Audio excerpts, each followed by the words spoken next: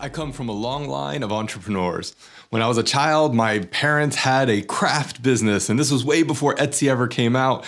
And so they would work in their wood shop and their craft shop and kind of make all these little just designs for the house, just home decor. Both of my grandparents owned restaurants, and several other of my family members owned different kinds of businesses. My uncle even now owns a fence business down in Texas. So seeing my family open and operate businesses from a very young age was just part of my life. It was part of how I grew up. And I first started thinking about myself as an entrepreneur back when I started college. I was working as a cook at a restaurant nearby. I was going to school at the same time, and I really started to get into my local music scene. So I would go and check out independent bands, and I would really just try to be part of that kind of community.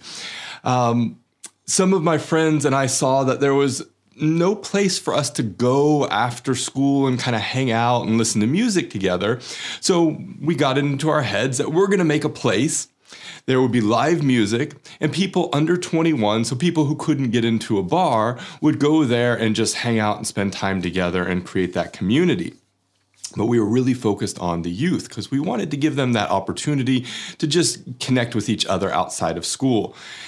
I had a really great opportunity to get a loan from my dad, so it was a really wonderful gesture and a really wonderful thing to kind of seed that entrepreneur inside of me. And we put a deposit down on a really amazing location. It was right in the center of the nearby town. It was nice enough that, you couldn't go in there and feel like everything was weird or sketchy or anything like that. It was just a great location, a great opportunity again.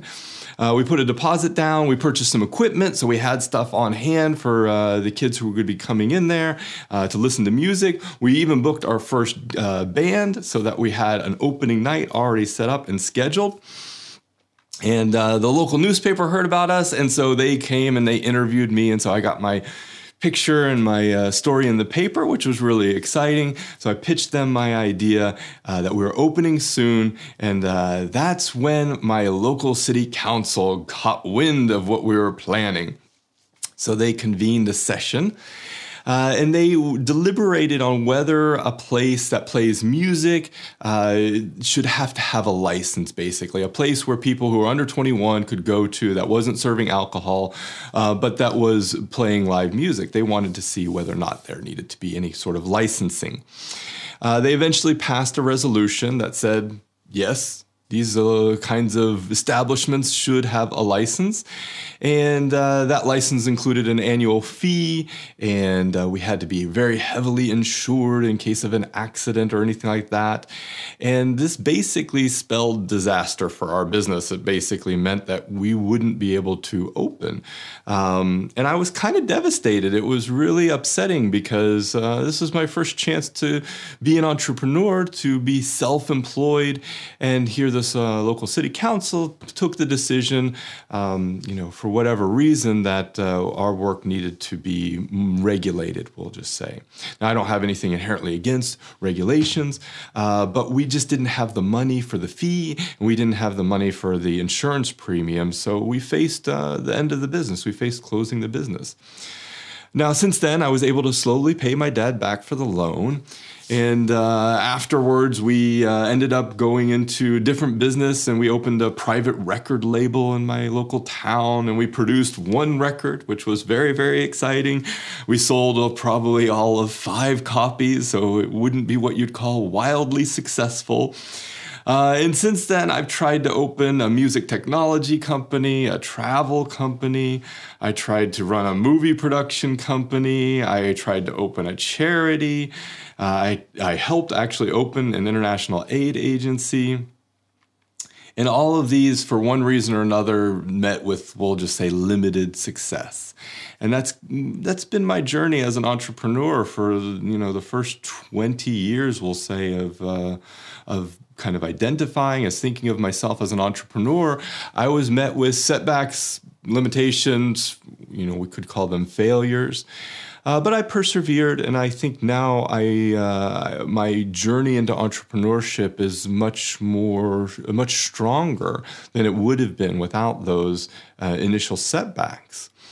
So the takeaway here is that basically every one of these businesses failed for one reason or another, but they all failed for kind of radically different reasons.